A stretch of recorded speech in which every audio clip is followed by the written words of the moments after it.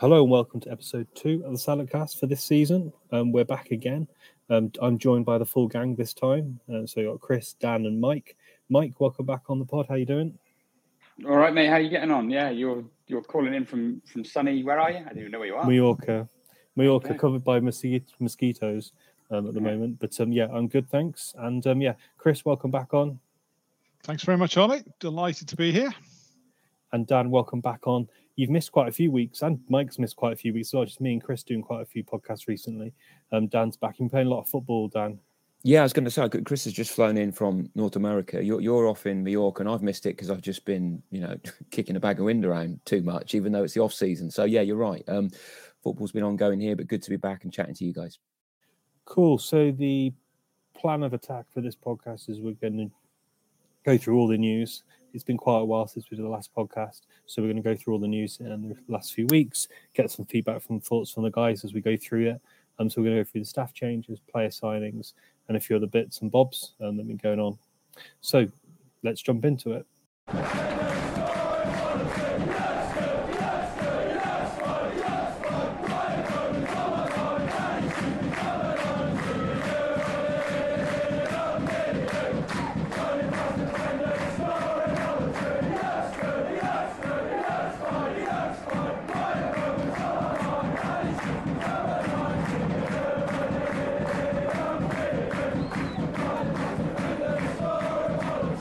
So, fellas, quite a lot of change since we were all together. Let's start with the changes, not just on the pitch, but in the coaching staff as well.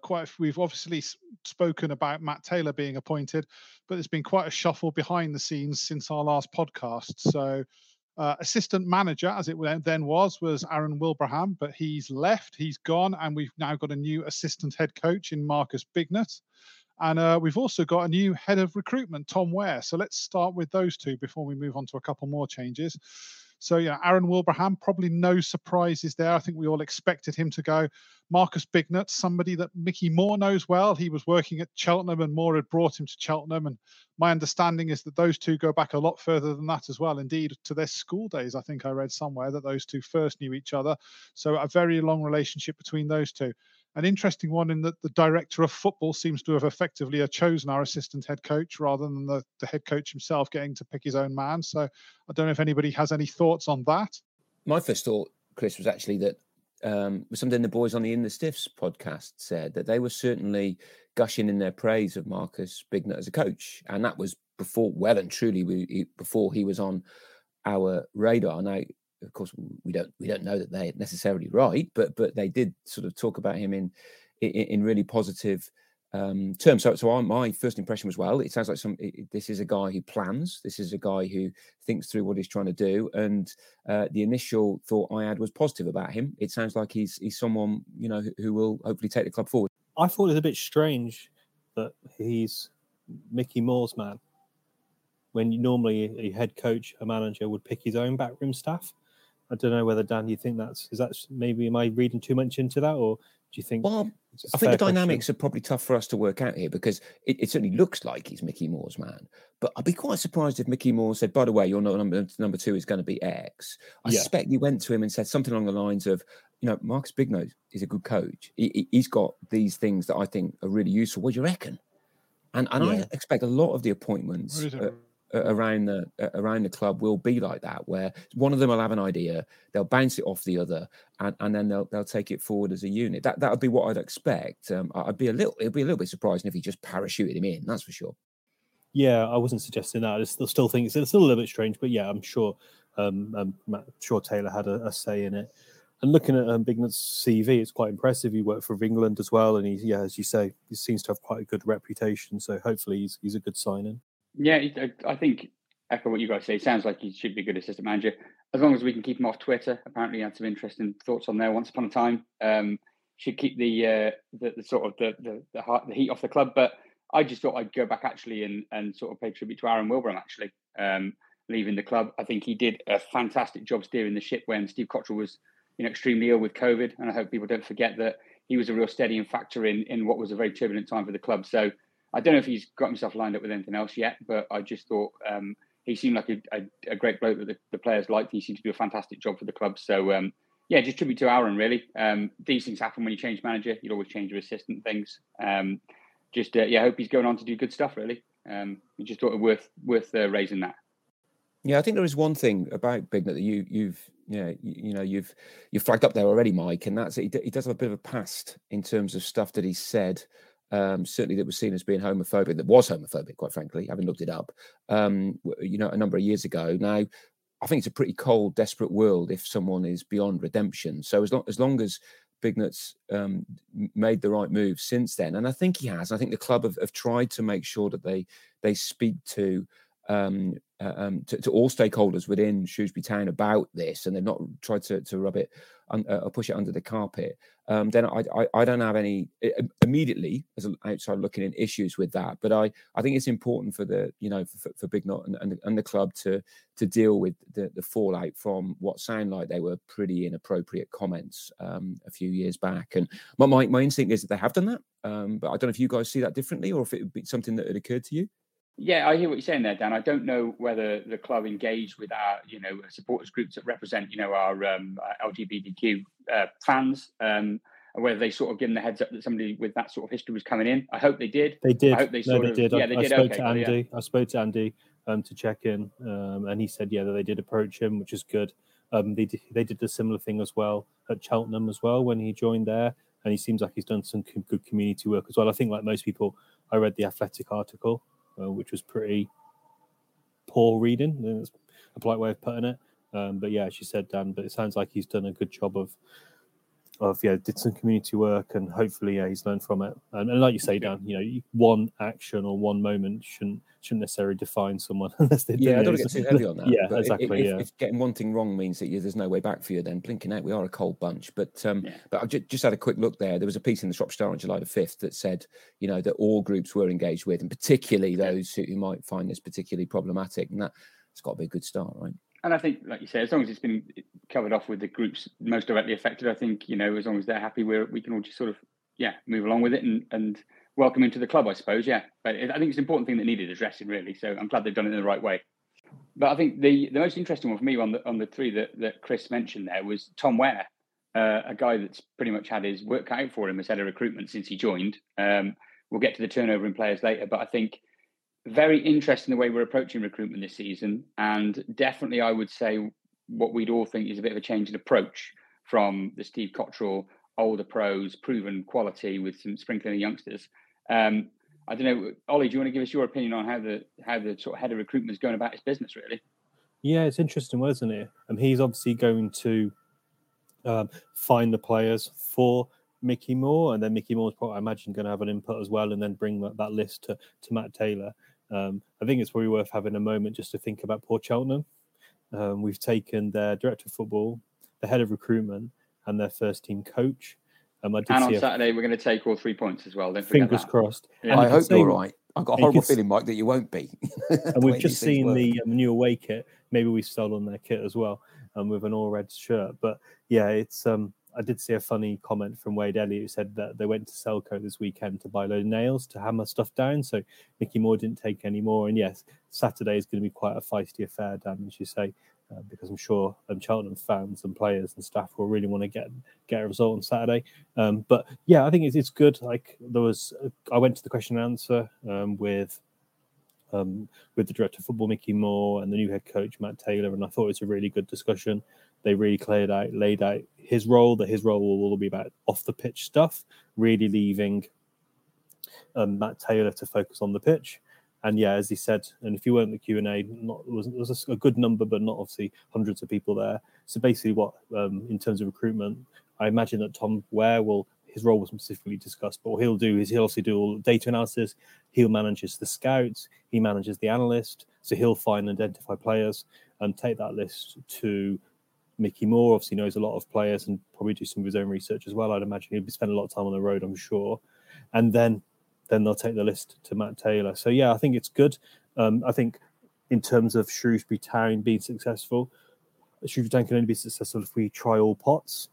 Youth players, players leagues like Ireland, scouting Scotland, getting placed in League Two, getting placed in non-league, bringing our own through. I think we need to kind of look at all pots rather than just looking at Championship and League One players. So I think this year maybe a bit of a transition year potentially, but I think for the long term, I like the fact that we've got people dedicated on recruitment full time. It's not the manager, it's not Matt Taylor who's going to be, dipping in and out of that. I don't know what your thoughts on that, Mike.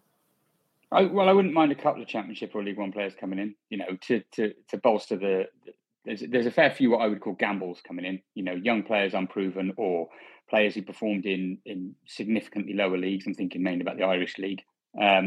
Sometimes they can be great signings. We've had them in the past where we picked diamonds up from nowhere and they've been absolutely brilliant. But, I think Steve Cottrell did prove a point last year that, the quality proven additions can really make a difference. So be interesting to see. There was a comment from Matt Taylor saying he's still shopping. He wants to get as many more bodies in through the door before Saturday.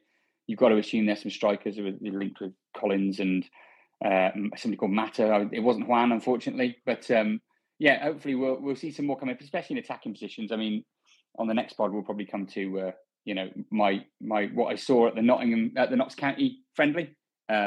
And some of the weaknesses in the team I think we've got. But good old Tom Ware, he's got his job, he's got his work cut out, and he'll be plumbing the depths of the lower leagues and everywhere else he can find players, I think.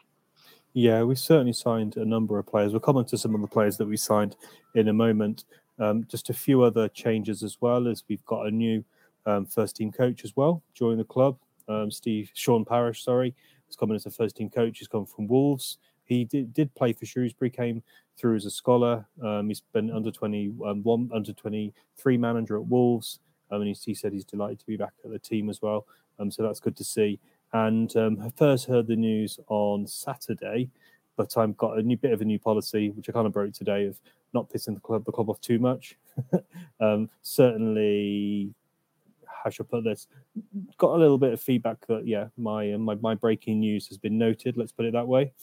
So I didn't share the Dave Longwell story. I didn't want to really share that. It's not really, for me, necessarily the same as a signing or a new manager joining. But I heard on Saturday that Dave Longwell was going to Burnley, which I think is a great move for him. The trouble with youth recruitment is, how do you know if he's been successful or not? I think the fact that we've got Hearns, looks like a really good player. I was quite impressed with him at Stourbridge. A couple of players for the youth team as well. The youth team had some good results. They got to the end of that cup final, didn't they, against... Was it Bournemouth or Southampton last year as well? So it's hard to judge an academy manager, but he does seem to have brought the academy closer to the first team, even with a manager like Steve Cottrell. So Mike, Dan, I don't know what your thoughts are on Dave Longwell. And he obviously did a lot as well, didn't he? Helping Wilbraham in that period as well. And Cottrell. Yeah, I've got no issues with him going, and I don't really see he could have any issues with him going. Interested with Sean Parrish, I do remember Sean Parrish playing. I mean, how old am I? But he's probably a fraction older than I am. He only played 3 or 4 games at a time. I remember one on a Tuesday night, and he was an all-action player. He was up and down. Maybe because he was young, maybe because he was playing in midfield, but he definitely was someone who seemed to sort of play by the seat of his pants almost. And I get the impression he might coach like that as well. I think he's quite a forward-looking, progressive coach. But I don't really know that. It's a guess. And I think if Sean Parrish if any of us are going to talk about Sean Parrish, probably Chris. I know Chris has had a bit of experience of him in the past. Chris, did you want to say a few words on Sean? Yeah, Sean Parrish. So for the people who don't know, I did a few years ago, used to be a sports reporter. I had the joy of covering AFC Telford. And when I was there, he was a player for AFC Telford and he went on to be a coach there as well. And so I've interviewed Sean Parrish many times in sort of the early to mid 2000s, so between about 2004 and 2010, spoke to him regularly in that sort of period. Really good, funny guy, thinks he's funny as well in the nicest possible sense. He likes his banter, and I'm sure that'll be good on the training ground for the players. He's always got a joke in him, but he seems to know his stuff as well. And from Telford, he really did kick on as a coach. Obviously, I'm sure he's been on to Wolves, done well there with their under-23s. So, an experienced coach who I think will fit in well on our training ground. And then he's got that Shrewsbury link as well, of course, a former player, which just means he knows the club. It's a very different club to the one he played for, different ground and very different people, of course. But still, there's that familiarity. So, for me, he's a good fit for us and a decent appointment, and I'm pleased to see him there. Good addition to the backroom staff. And let's close the staff section here, talk about players. As we said, Tom and Mickey and Matt have been very, very busy. On the last podcast, we discussed the 6 players we'd signed. And since then, we signed another number of players, quite a few. So I'm just going to list them out, and then we'll maybe pick one or two to go through. A couple of names you recognise, some names that we don't.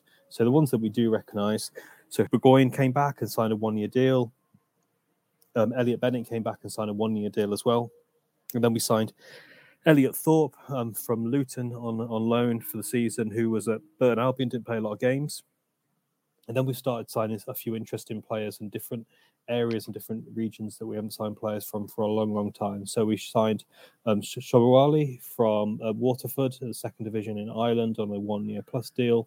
Shara has signed from Barnsley on a 1-year plus deal. Also signed Taylor Perry from Wolves on a 2-year plus 1 option. Johannesson on loan from Sunderland, and Keenar on loan from Hibernian. So yeah, signed a lot of players there. Obviously, you guys recognise the name Burgoynes and Bennett, but did any of you recognise the other names? I'll be honest, I didn't. They're all new names to me. Even I obviously heard about Terry Perry during the summer because he's been on trial for such a long time. Basically, the reason why I'm laughing, the lads are laughing there, I was doing Football Manager trying to transfer him, and I kept typing his name wrong. So in my head, it is completely puzzled. I can't remember what He's always going to be Terry Perry to me now. Yeah, Ollie, Terry Perry. Terry Perry, yeah. Get Terry Perry on. That's what I'll be shouting. Right. That one's got legs. That one's got legs, Mike. I can see the masses liking that one. I couldn't find him on Football Manager because I kept typing his name wrong. But yeah, did you guys recognise any of those names? Not really. I mean, I didn't expect to either. I mean, these guys are scouting around for good deals, and it's in a long tradition, actually. I mean, it's one that I think Steve Cottrell didn't really buy into. But I mean, Nigel Pearson. Anyone know where we signed him from? Heanor Town. Thank good stuff. What about Colin Robinson? It's got 3 names, doesn't it? He's doing well. Is it Tolor Town? No, or that's no, wrong one. Milo Rovers. Milo Rovers, that's it. Yeah. My point is, if you're a Shrewsbury fan of a certain age, then those are 2 big names. They were absolutely pivotal in our best ever team. But Heanor Town, anybody? Milo Rovers, never heard of them. And these are the type of players we picked up and made much better players, and not only did well on the field, but got some money for. So I don't mind going back to that tradition at all. I think it's got a lot going for it in terms of, bringing in super keen footballers who may potentially be good for us in a whole number of ways. And the one I had heard of was Noah Kenner, and Kenner, however we pronounce his surname. And I think that was because he's got this quirky stat about him, hasn't he? He was at Leeds for 8 years, never made a first team appearance, but has still managed to get. Did he get a yellow card or a red card from the substitutes bench? So he's never set foot on the field for Leeds, but has managed to be disciplined for some off-field behaviour during one of their games, which I thought was quite an interesting stat. But in terms of the football, he's a bit of a Makelele type player, isn't he? He's supposed to break play up. He can pass the ball quite well, but until we get going, so many of these players will be complete unknowns, and I haven't got a problem with that. Let's see where that goes. It is a different world from where we were last year, but I think it's an interesting one. And Mike, what do you think?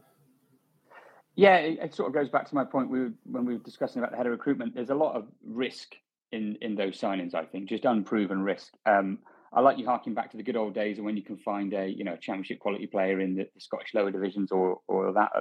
I don't know whether football is a slightly different game now. Scouting networks are so much more developed. People are using analytics. People are using, all that sort of thing to spot the diamonds in the rough. I don't know for me personally how I feel that there's that many more of them out there that all of a sudden Shrewsbury Town are going to be Moneyball and finding all these players that nobody else has given a chance to yet. I hope that's the case. I hope we've got this fantastic scouting network that's unearthing these diamonds. But it does feel like we're in on the side of risk. And just before the end of the window, I'd love to see a couple more proven players come in just to bolster it out a bit. But obviously, all that said, you'll still be backing them 100%. I want them all to shine. I want them all to be brilliant and make us boatloads of money down the road as well. But slight eye of caution towards some of the enthusiasm I've seen online from the sort of the Twitter football analyst community, who are sort of these random people who sort of set themselves up as football oracles. And all of them, if you read the rumours and the profiles that these guys give them, all the guys we signed are world beaters and they're fantastic and they can't believe nobody else has given them a chance. So,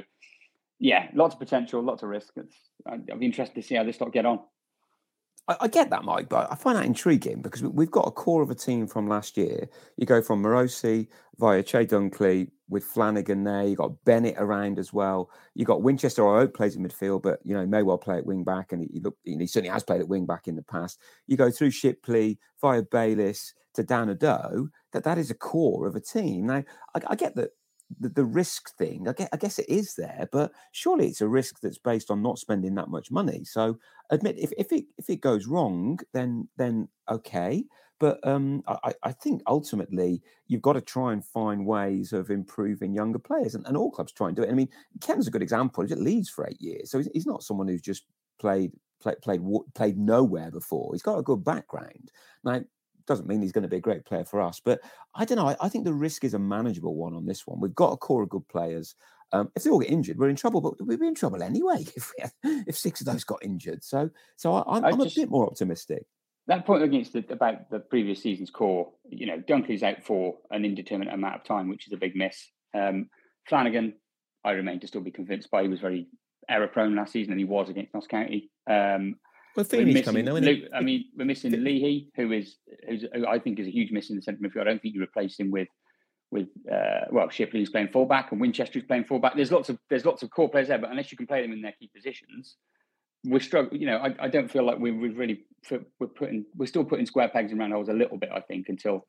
But I said this before in the pod. In 2017-18, 3 of our loan players were just like off the radar. I mean, never heard of anyone. Absolutely. So that's what I'm saying. The potential is there for it to be brilliant. But maybe I'm a pessimist. Who knows? But maybe I'm the voice of pessimism today. Maybe I've had a bad day at work. Who knows, Dan? Yeah. You could be the voice of reason, mate. That's what I worry about. I think the voice of reason might be coming in here. Chris keeps putting his hand up. I think he's got something to say. So Dan's actually said a couple of the things that I was planning to say on this pod tonight. So for me, his point about Nigel Pearson, and I think he could go back further as well, right from the 70s right through to the late 90s, Shrewsbury, because of budgetary reasons, have had a habit of recruiting in this way. And if the internet had been around in that era, I'm sure there'd have been lots of noise about some of the players we brought in, but people didn't have the outlet that they've got now. And I think sometimes fans flame their own anxieties, because when you read lots of other people getting anxious about it, it fuels your own anxiety as well. So I think that a lot of these signings do deserve a chance. And then my other point was that what Dan has just said about the squad as well. I think we'll see a very different approach next summer, because some of our core players are going to be out of contract, and it's inevitable that some of them will move on. So, Daniel Udo, if he has a good season this season, he's out of contract. There's a good chance he's playing for someone else by this time next year. We may lose Tom Bayliss, who's also out of contract, people like that. So next summer, I'm sure that they will have a recruitment plan in place to bring in the more senior players that they might need. But this time around, I think they've looked at what they've got, and they've decided to use the limited budget they've got around those players by taking a few risks. Now, I get what you're saying, Mike. There's definitely risk there. But I feel like if a club like Shrewsbury is going to progress, you have to take risk. If we play it safe all the time, then you end up with a position with last season where we improved, but we didn't have enough players. I mean, we could have gone down that route again and run with a squad of 16 or 17 players or whatever it was. But it didn't work. Ultimately, we got to February, March especially, and for the last 2 months, we were limping over the line because our squad was knackered and broken. We limped over the line to a third best finish in 30 years. I think you can say that did work, Chris. Results speak loudest. Results, but is that the limit of our? So if we say that we use our limited budget as far as we can go, and 12th is the best we can hope for, it was great. There were bits of it I loved, but I'm all for giving some of these players a go, hopefully finding that 2 or 3 of them thrive. They make us a bit of money and we can build on it. And to me, this is not just about how we do this season, but how we do over the next 2 or 3 seasons as well. As long as we stay up, of course, there's no doubt about it. Relegation's a failure. But at the same time, I don't expect us to be in that position, because I think we got enough good quality players in this squad to comfortably keep us in League One and hopefully have us somewhere near where we were last year. But that's just how I see it, and I get that a lot of people don't. And obviously, Mike, I get that you're one of those people. And no, I don't know if you heard. It'd be a boring pod if we all agree. Yeah, and it's not that I think there's potential in there to do something. It's just so many players who haven't played League One football before consistently. But like Dan says, we've had it before, so maybe I just think I'm on the fence a little bit. I don't know what to expect. Half of me is I'm more excited to go and watch the football this season last season, because there's so much more sort of jeopardy and potential randomness to happen out of this squad. But equally, if we're 10 games in and we're barely picking up points, it's going to be a tough old season. But Ollie, you've always got an idea about players and things. You've always got a bit of a left field idea. What's your take on it all? I'm sitting in between both of you guys, to be honest, in terms of this kind of the debate. I have the same concern that Mike does, that we need a few more like seasoned first team pros in that team, because the vast majority of those, Elliot Bennett's quite old, and Burgoyne's a sub goalkeeper. Thorpe didn't really play hardly any games for Burton, and the rest of the lads haven't got, apart from actually Taylor Perry, who has played quite a few number of games. He's got some experience, but yeah, I think there's a lot of projects in there, and we've kind of signed a lot of projects in a short spell.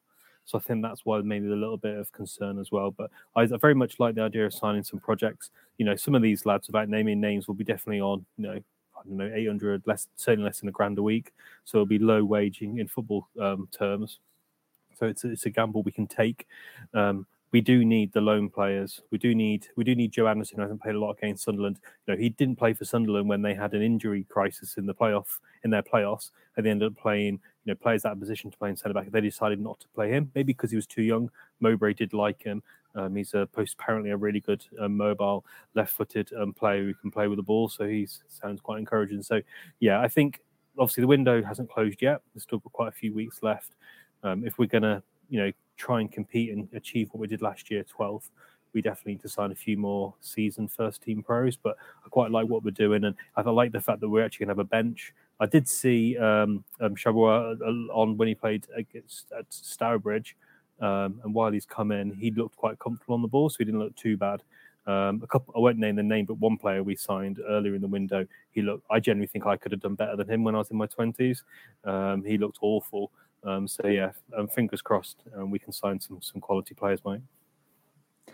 I was going to come back on one thing Mike said there, actually, which I thought was really interesting. There are ever more people out there on X. Are we calling it X? Is that what we're calling it? From today on my phone, it's turned itself over. It has, hasn't it? It's apparently it is X now. I might delete it.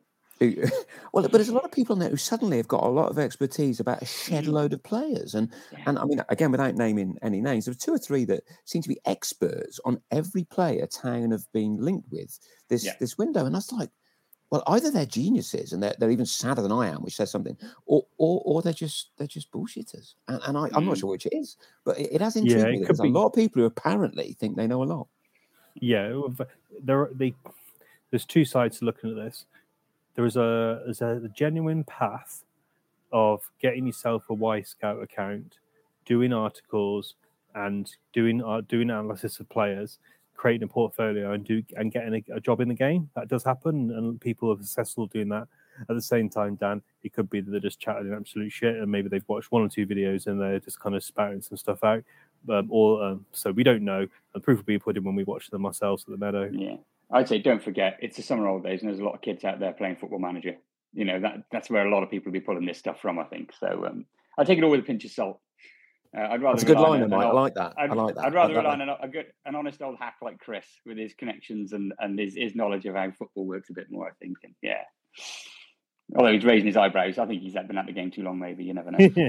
I think, Mike, I'm definitely in the camp that I didn't know any of these players, to be honest. So I might be wizened and all that, but I'll be honest. Yeah, I didn't know Thorpe, didn't know Shawawale, didn't know Sahar, Kenner, Anderson. I'd heard of Taylor Perry, but know very little about him. So that's about as far as it goes. So yeah, they're interesting signings, but as you say, there's an element of risk there.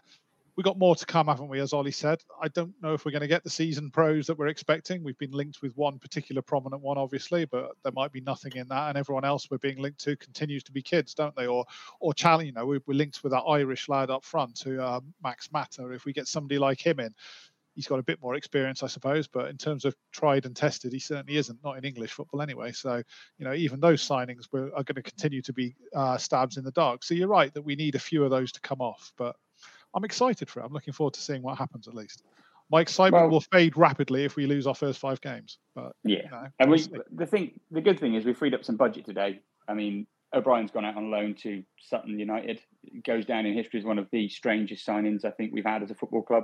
Came in with a lot of fanfare, left with a whimper twice, basically. So hopefully they can reinvest some of his. I don't suppose Sutton will be playing his whole wage because I imagine he's one of our highest earners. So. But that might have freed up some budget for a couple more bodies in next week. And he looked awful, to be honest, at Stourbridge. I can say this now. I was chatting to you guys in WhatsApp at the time. He looked off it. I wouldn't say he didn't look interested, but considering he was playing in a team with mostly reserve young lads, project players, against Stourbridge, who are very much a non-league side, he should have stood out, shouldn't he, of a player of that caliber? But he didn't at all. So yeah, I think it's good that he's moved on. And then also 2 other players we need to talk about who've moved on. One was Luke Leahy. So Luke Leahy put in a transfer request. Apparently got an offer too good to sign for Wickham. I think he is a loss. He's a box-to-box midfielder, put a lot of energy, did score quite a few goals from penalties, and did contribute with quite a lot of assists. I do think I'm going to say it, rather hilarious. He has the number 10 number, because one thing he is not a playmaker. He's a very good footballer. He contributes, but he is not a playmaker number 10. So I don't know whether they've been looking at Football Manager, Mike, and I've inflated his data too much, and I did something wrong there. But he's legally he's not number 10, is he? He's gone from fullback to attacking playmaker in 2 seasons, basically, isn't it? It's quite a transition for the guy. I think we'll really miss him. I think he was the driving force in our team. I think we covered it maybe on a previous pod, or it was one of our exchanges. He's been player of the year 2 years in a row, hasn't he? Yeah, brilliant, but also excellent captain. Dan will come on to the quality of captains later on, probably. But yeah, I just think he did so many jobs, and he could cover at centre half when we had an injury. He could drop in at fullback when we had an injury. Contribute with free kicks, contribute with penalties. His corners were excellent. I think, arguably, you're going to need a couple of players to replace him for all the different jobs he did for us.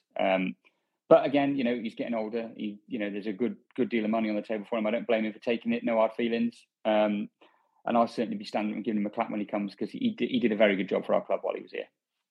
Yeah, and he was. Do you think also was he maybe a Steve Cottrell man as well? So maybe that helped him. Yeah, I think they got on really well, didn't they? Yeah.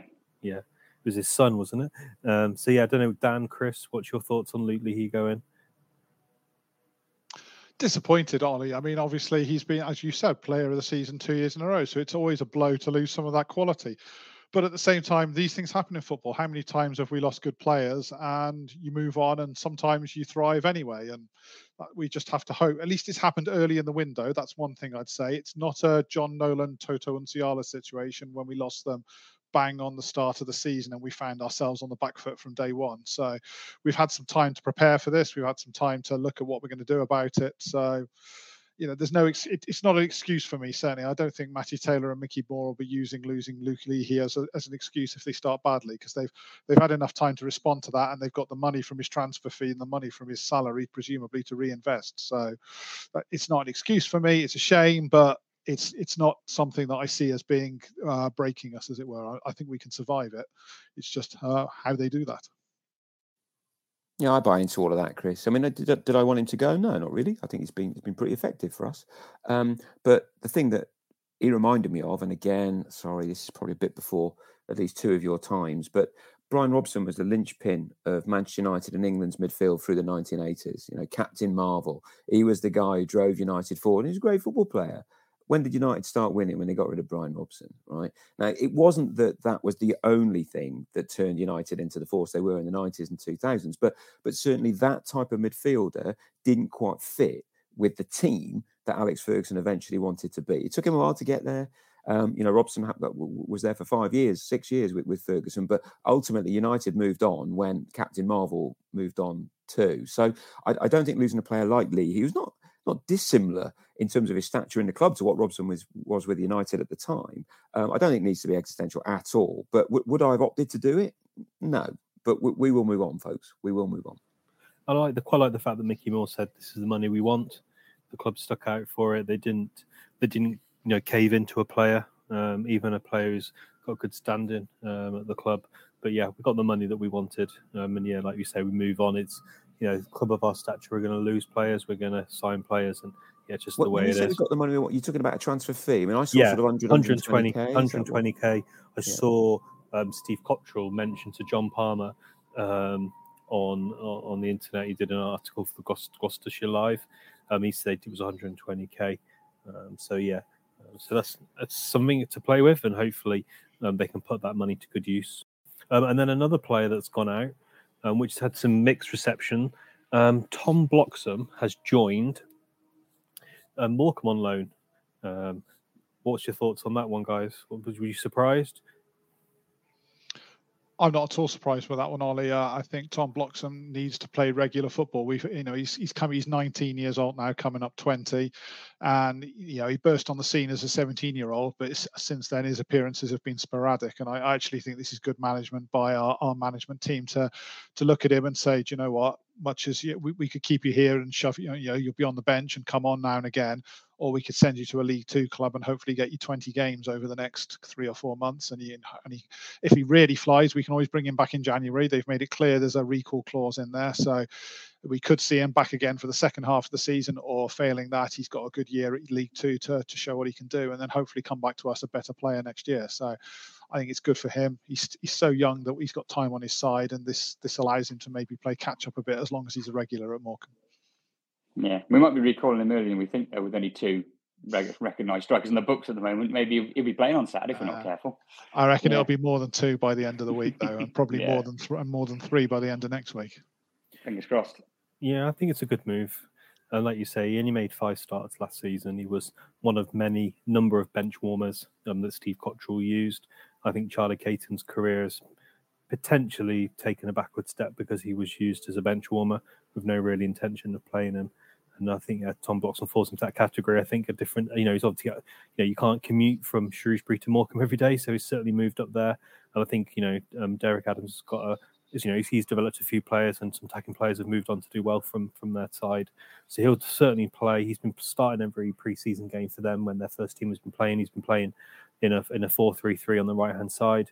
But I'm told that Morecambe play quite a fluid attack. A good friend of mine, Tom, does shrimps online, and he's been feeding me back. And every time he scores, he WhatsApps me straight away.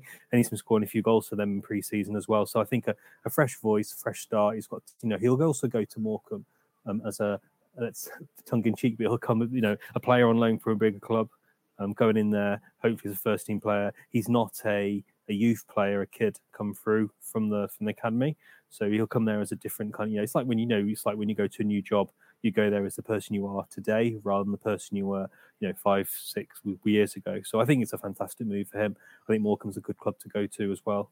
So yeah, wish him well, and fingers crossed he'll do well. And on the podcast, we'll be able to bring regular updates with Tom as well, with my mate Tom as well. So that should be good. Your thoughts on the move, Dan? Yeah, no, I echo virtually all of that. In recent years, I've lost track of why the loan market exists, to be honest. When you have seasoned players in the Championship going on loan to other Championship clubs, I'm like, what the hell is all that about? And then you have Chelsea having like 6 million players on loan to everywhere. I've really struggled to make sense of it, because to me, a loan is really about a player going down 1 or 2 levels, relatively young, getting some experience, or perhaps they've been injured, so they've got to go back and get some game time at a lower level. And this absolutely fits that. It makes sense for all parties. And I like the way you said every time Bloxham scores, because he has been scoring, hasn't he? And that's got to be good for him. It doesn't affect us in terms of Morecambe, but it might affect us in 12, 18 months' time when he comes back. So absolute win-win. Wish him the best. And I think the point about he'll go there as with a fresh start as a centre forward, and they'll expect him to score goals is very true. It sounds to me like a fantastic opportunity for him. Yeah, no, really good move. Good move. And talking of pre-season, we've been to a few games. I went to the Stourbridge game. Yeah, it's a very, very mixed team, let's say. I didn't really learn. Can I ask, Ollie, what was the ground? I played cricket at Stourbridge Cricket Club, which is Stourbridge. Place. Yeah. So what did it feel like? Did it feel like literally a park's pitch? Well, I loved it. It was 10-minute drive up the road, parked to my sister-in-law's house and walked down. So that was really nice. Had a nice pint of ale, actually Shropshire ale as well, which was quite funny, from Shropshire Brewery, from Salopian Brewery. And yeah, it's a very weird ground, because you say you've got the cricket pitch, and then it's literally like a village club that have done all right in non-league and built 3 stands around part of the pitch. So the cricket pitch is an open side. And it's nice, nice little non-league ground. The pitch was pretty decent. It was quite funny. Also sitting next to the media lads, and I saw the guy from Shropshire Star was reading my tweets, which I thought was quite nice to see. And yeah, it was a nice little ground, and yeah, decent pitch. But yeah, there wasn't a lot of football played. Me and Sean Evans were chatting and for most of the game, because there wasn't a lot to see on the pitch. So yeah, not a bit of a run around. I think probably the highlight for me was I saw Hernians for the first time, and he looks like a real player.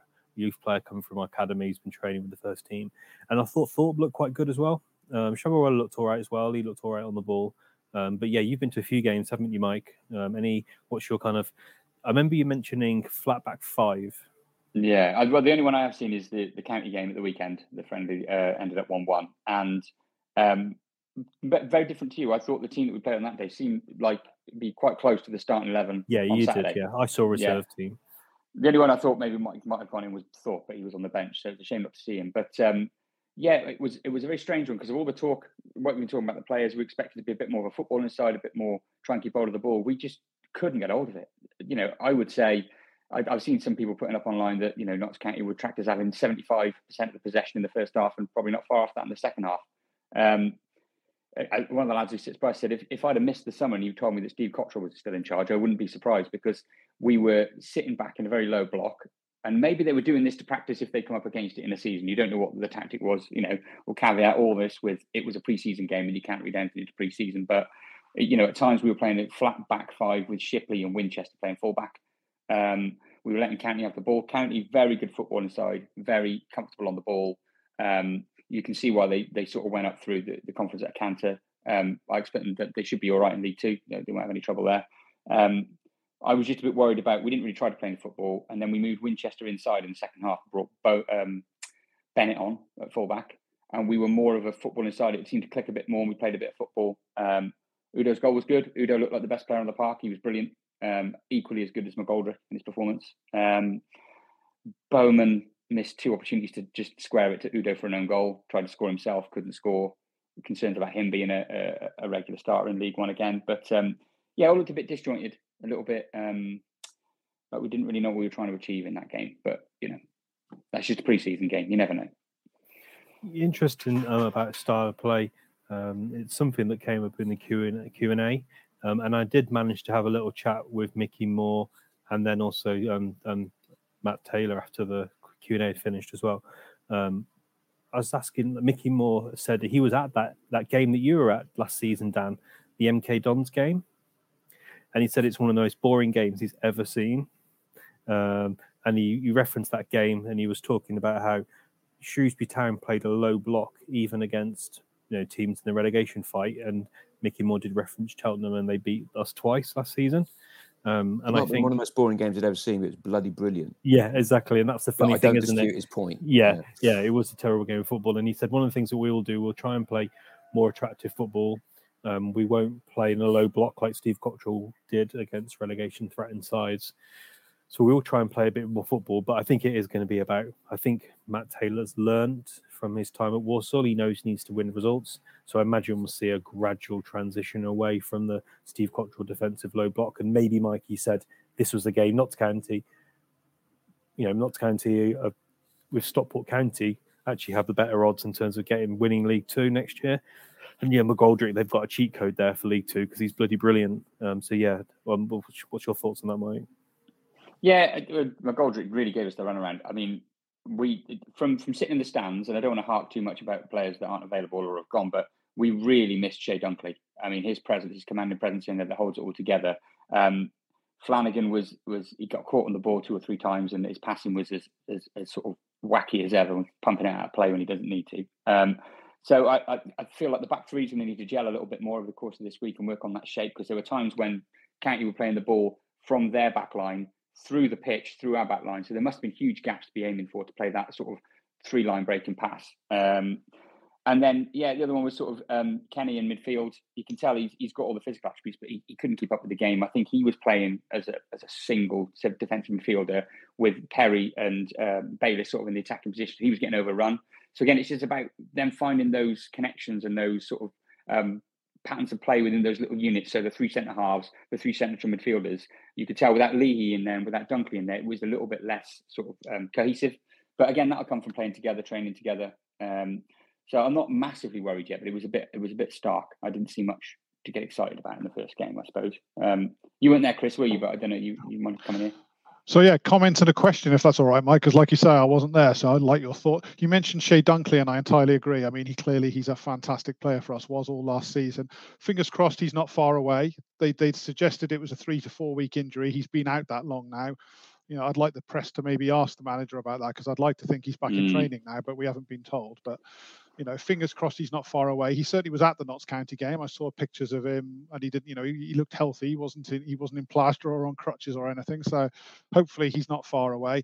He would have missed the Cheltenham game anyway because he was sent off at the end of last season. So I think he'll be a boost when he is back. So I forgot about that one as well, Mike. Is that right? Is it, Chris? Oh, he was banned. Absolutely, okay. He got. If you remember, he got sent off at Lincoln, so he'd have been banned for the first game of the season. So the injury hasn't cost him that game, but equally, I think we're going to have to be patient. That even if he's back in training, he needs time to get up to speed, doesn't he? So it might be that he's out for another couple of weeks, or at least on the bench or something. But I could see him coming into the team and hopefully being, in my opinion, a leader at the back there. But my question for you, Mike, I suppose, is how did Joe Anderson do? Because the stuff I read about him suggests he looked all right. And I agreed with some of your comments on Flanagan as well. So when Dunkley comes back, I think potentially the one who's at threat is Flanagan, not Anderson. You could see maybe Dunkley in the middle with Anderson one side and Feeney on the other. And maybe that's not a bad back three. Yeah, Anderson and Feeney were tidy. I thought Feeney was the standout of the defenders, actually. He was solid and he got things going forwards and he was really strong in the air, very, very physical. Anderson felt like more one of those sort of ball-playing footballers, doesn't mix it as much, but is a bit more comfortable on the ball. And they looked a lot more solid. I think they were sort of trying to cope with Flanagan at times, try and hold it all together. So they looked all right. They looked competent footballers, I'd say. But Feeney of the two stood out. And like you say, the thing for Flanagan is he's not the new manager's player, is he? The other two have been brought in under him. So him and Dunkley are sort of the inherited players. And is it a case of them sort of having to make a case to Taylor that they deserve to be part of the team? Yeah, it'd be interesting to see how that shakes out, I think. Ollie? Yeah, it'd be interesting. Obviously, Taylor watched a lot of games, Shrewsbury Town games last season, and that's one of the reasons why he wanted Winchester back. It'd be interesting to get his opinion on Flanagan. I would say, just to give a bit of defence to Flanagan, I do wonder whether he was, the manager did say once he was playing injured. How many games did he play injured to help the manager out and be a good squad player and be a good team player? But as a kind of almost a sacrifice of himself, given we had so few players available. And I thought a really interesting comment from Mickey Moore at the Q&A, as you talked about left-footed players playing in left-footed positions and right-footed players playing in right-footed positions. And I think one of the players he was definitely referring to was Flanagan, who's right-footed playing at left centre-back. We went out and signed Joe Anderson, who can play there. So I think, it'd be interesting to see what happens with Flanagan. I did hear some rumours swirling that he might leave. Heard rumours about Morosi, and today I've also heard rumours about Odo as well. So, yeah, I think it's going to be interesting to see what squad we have by the time the window closes. Ollie, you're going to have to say more on Udo now. You can't just drop that in there, and our listeners are going to be, shitting themselves. What are you saying? Are you worried that Udo's off in the next 3 weeks? Yes. Really? Yeah. Don't say that to me. Fascinating. I mean, who's going to spend big money on somebody who's just coming back from an ACL? Well, yeah, that's what I thought. But then chatting to a couple of people, I hear that he's not one of the highest earners at the team. And when we extended his deal, he's still on that kind of low deal that he got. Think about when he signed his contract. He was, pretty raw. Most of us on the podcast said that, we're happy to let him go.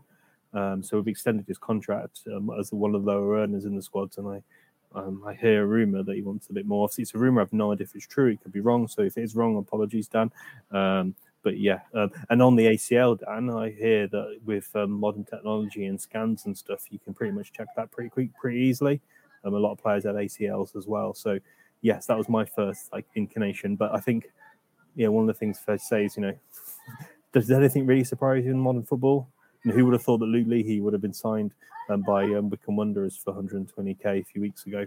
So yeah, things can move pretty fast. And yeah, if we do lose Dan Ado, fuck me, we're in trouble, because if we lose Dan Ado, who the hell is scoring goals? Because Bowman is not, for me, a player who's going to be I don't want him to be a starter. If he is a starter, then I think we'll be looking, we're looking to try and stay up rather than trying to do anything else. The way we played on Saturday, everything good went through Odo, and he, like I say, he looked like our best player by a million miles. He looks strong since he came back. He looks like he's bulked out a bit and got a lot stronger, but he still had that burst of pace. He still had that good control of the ball at his feet, and obviously, his goal showed that he's got that eye for goal and that snapshot. So, like you say, he'd take some replacing, I think, because he's primed for a good season if he can stay injury free. So hopefully, you're completely wrong, Ollie, and somebody's fed you a bum line there. My son has his new kit arriving on Thursday, and it's going to have Udo's name on the back of it. And then we're not allowed to sell him for that reason alone. No other. He's staying. Man. He has to stay for at least. And how old is he? How old's your son again? Remind us. He's 8. Oh shit! So you are not selling Daniel Udo. The Hudson veto has been cast. It ain't. So yeah, Mickey Moore, if you're listening, no. Oh my god, yeah, I don't know how you'd tell him that news. Thomas would be devastated if he lost. What I would say, I mean, I'd be very surprised if that happened, but so I think the money involved would have to be pretty significant, and that's not great. We won't have any goals, but at the same time, I can't believe we'd let him go for next to nothing. I mean, Luke Lee is a good example of the way that Mickey Moore apparently drove a reasonably good bargain.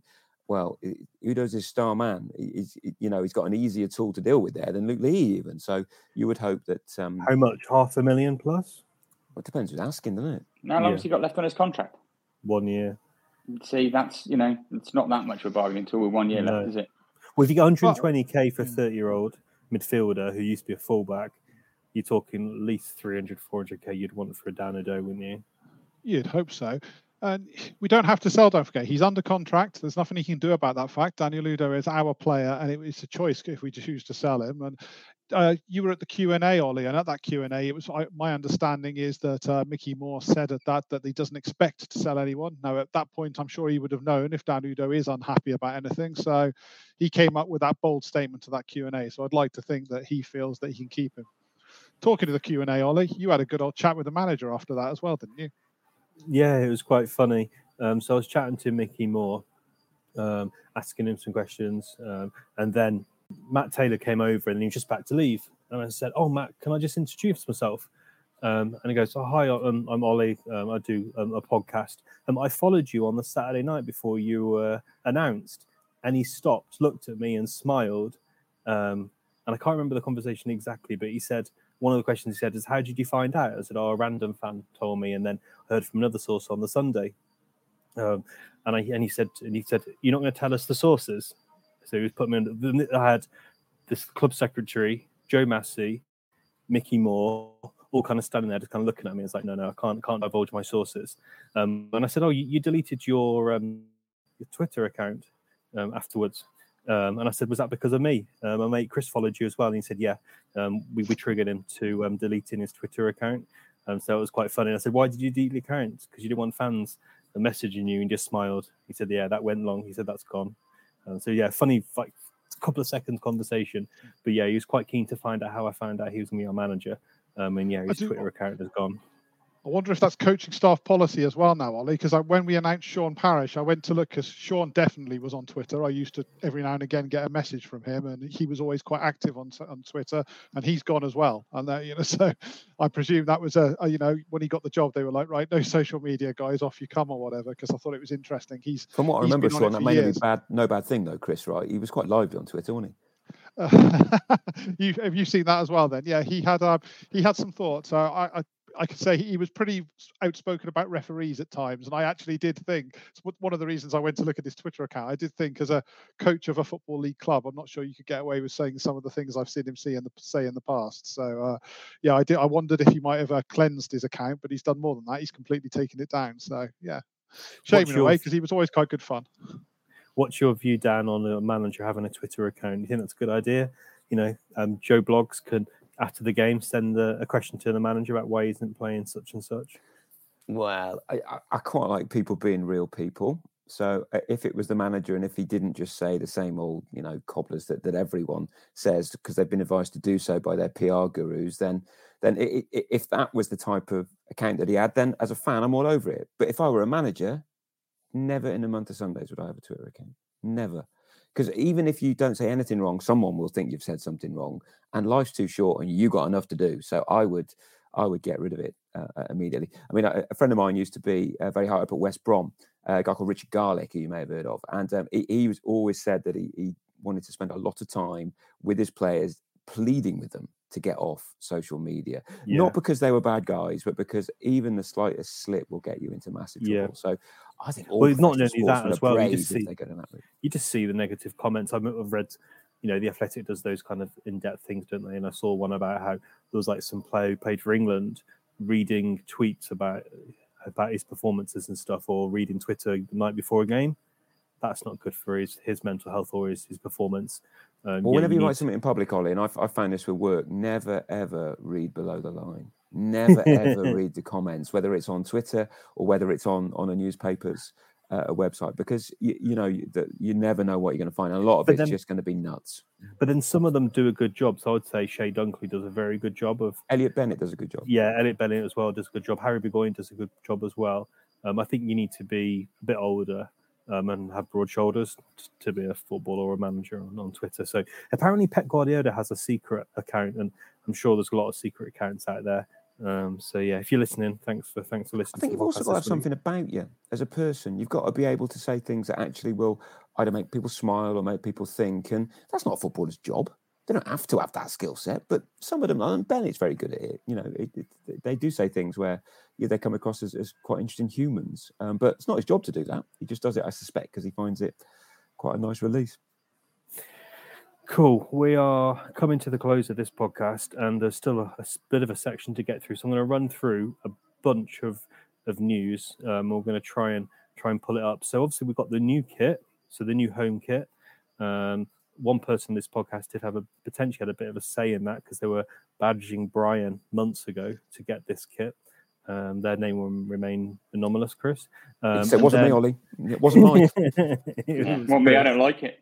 I'm not going to. Let's not get carried away here, Ollie. I didn't have a say or anything, but yeah, it's true that I did write to Brian and suggest that we needed a blue kit, and he did come back to me and say that it was something they were looking at anyway, and we talked about the fact that they were looking for a reason and something to tie it to. And that's what got him sacked, Ollie. It's all coming. It's all my fault. I actually suggested linking it to the 93-94 all blue kit because we won the league in 93-4. I suggested 2003-4 because that was the season that we got promoted through the playoffs in non-league. All of those obviously significant anniversaries, 20 years ago, 30 years ago. I even said 40 years ago we had our best ever league finish in 83-84. So I suggested that one too. So they ignored all of that and went for 73-74 instead, which wasn't me, but I do like the kit. And I know that's not everyone's cup of tea. I know some people think it's boring, but to me, I suppose I went up in the 90s. We played in a lot of blue kits, and then we obviously, which is when I started going. And before that, it was historically our colours right through the 50s, 60s, 70s, and until the stripes came in the early 80s. So to me, it's our colours, and I like it. And I make no apology for that. I know a lot of people think otherwise, but you're never going to please everybody. So just for at least give me 1 year. Give me 1 year where the people who actually like a blue kit get to have their way for a change. I'd like a white kit, but yeah, I like the fact that we can move it around. And Stripes has a strong identity, but it has no issues with changing kits. Mike, Dan, thoughts on kit quickly? Yeah, I am a sucker for stripes. I do like the blue number stripes. I'm not opposed to a blue kit. I came up in the 90s, same as you, Chris, and that was when I started following the town. It was always a blue kit. I just think this one they've released is slightly too plain for me. There's something about it. It just looks block blue, bit of amber trim. I've not seen it in the flesh. I've seen it on the players on Saturday, but it was just, if they'd maybe had amber shorts with it or something, it might have been a bit different. I think. Amber socks or something. It's all a bit too blue for me without plain, really anything going on. Yeah, it's just plain. And I'm a very fussy guy. I like fancy clothes, I feel like I'm not a fussy guy, and most of my wardrobe, I'm sitting talking to you guys tonight in a pretty boring purplish t-shirt, pretty plain. Oh, very dapper, Chris. Don't do yourself down. Very dapper, thanks. It's better than that mankini. I can imagine that I would wear this shirt. I would actually wear this shirt a bit because it's not too garish. I'm not going to feel, if I wear it away from a football match, I'm not going to feel a complete muppet in it. So I feel like that it's a shirt I can actually use. And yeah, I'm looking forward to mine should arrive on Thursday, and I'm looking forward to it. And hopefully I'll have it on Saturday for the Cheltenham game. And hopefully Ado will be playing. We have 3.5 towers already, 3 shirts, and I love it. I think it's great. I didn't know I was going to love it, but I do like the simplicity a bit. Sorry, Mike. And I like the amber tinge in various places. So I must admit, it's already been worn 4 times to play football down here in the south of England. So I'm a convert. I love it. There will be 2 in our house because the kids want one. But I'm probably what Ollie was about to say. I'm more interested in the away kit. I prefer that, I think, even though it looks like a Liverpool shirt. I think for me, just a bit more something about it. That's breaking news for us guys, isn't it? That's been launched literally while we've been talking. So that's nice. So you like it, Mike? What does everyone else think? Yeah, the home kit I think is quite nice, and the away kit, I like as well. It's it's good to obviously need a very different kit as well. So red and blue, obviously options there for the club. So hopefully we won't have to need a third kit this season. And I quite like the launch. It's been quite cool photos with with Thorpe, and I like it. It's a nice kit. It's a good one. Let's be clear, guys. 1, we've got kits before the start of the season. This is progress. 2, it would appear the manager didn't come in and tell everybody to rip up the old contract. That's progress. It just strikes me as quite a nice, dull process for a change, whereas in previous years, there's been too much saga with the kit. At least this time we've got 2. They look all right. I mean, the away kit, it's fine. I'm not going to buy it, but it looks all right. But I just like the fact that it's been pretty undramatic for a change. Bit late, but totally get your point. At least we've got them, and it's been done as well. And also, just talking to kit, so there has been a couple of changes as well. So there's a new retailer coming in. It's something that a lot of clubs are doing these days, outsourcing their club shop and online sales to a third party. So we've done that. As a consequence of that, Sib decided to leave. I'm sure she would have had the option to move over and 2P over. Her right would have been to 2P over to the newcomer if she wanted to, but she left the club. And Sib was always very helpful buying kits and had that kind of familiarity going into the club and a long servant of the club. So I think on part of the podcast, wish her well. And I'm sure you guys have all had good contact with Sib. And I'm sure all the fans will miss her as well. Yeah, I like Sib. She's a good guy, good person, Ollie. She's always been entertaining to talk to. I've had a few chats with her in the shop over the years. I've known her for a long time. I knew her daughters as well. So she's a lovely lady, and it's a shame that she's going. It's a shame because she's part. People like that, she's been there 21 years. They're part of the fabric of the club, aren't they? Players come and go, but people like Sib are there for generations, as it were. There's fans who've grown up with Sib working in that shop, so it's a real shame that she's moving on. And I hope that she's gone in a way that she's happy with, and I hope we see her about the place as a supporter because even before she did this job, I knew Sib, and she was always there when I was young in the crowd supporting the team. So I hope that continues. Yeah, it's funny you should mention the connection with supporters because I went down to pick up some season tickets Thursday last week, I think, and Sid was just knocking around in the back of the ticket office and sort of shouted through to say, "Oh, here you're off" and everything. And we got chatting, and she was sort of saying she really enjoyed the connection with the fans, and she had a number of sort of renowned fans of the town, and Glyn was one of them, which is why she got talking about it, saying she'd always ring them up about ideas for kits or ideas for things to be sold in the shop, and she really went out of her way to get fans' opinions on what was going to be stocked and what they were going to sell. So she was a good connection between the commercial arm of the club, which clearly just wants to make money, but also making it something that fans are going to engage with and fans are going to want to get involved with. So hopefully the new setup can carry on a bit of that. But she did a brilliant job. So all the best to her. And she said she's going to be in the Sovereign every week now. So she's got a nice cushy place to land anyway. Yeah, she's an honorary member, isn't she, of the Sovereign Club as well. So that's really great. While we're talking about the club. So I made a decision. My mate Phil decided to stop having a season ticket. I don't know if it's his decision or his missus' decision, but he stopped having a season ticket. And so the seat next to me is gone, and Benji's 20 months old. So I decided probably doesn't cost me too much. So I decided to get Benji's first season ticket. So I keep the seat for a few years. And I have to say, Martin was really, really helpful. Sending some emails. He released the seat. And also I think it's worth just noting, one of the things that me and Glyn used to always do was talk about off-field issues. And ticket offer's always been a bit of an issue, and Martin seems to resolve that as well. So, yes, it's a real shame that Sib has left, but I thought it was worth just giving a note to Martin. I don't really see people talking about the ticket offers anymore.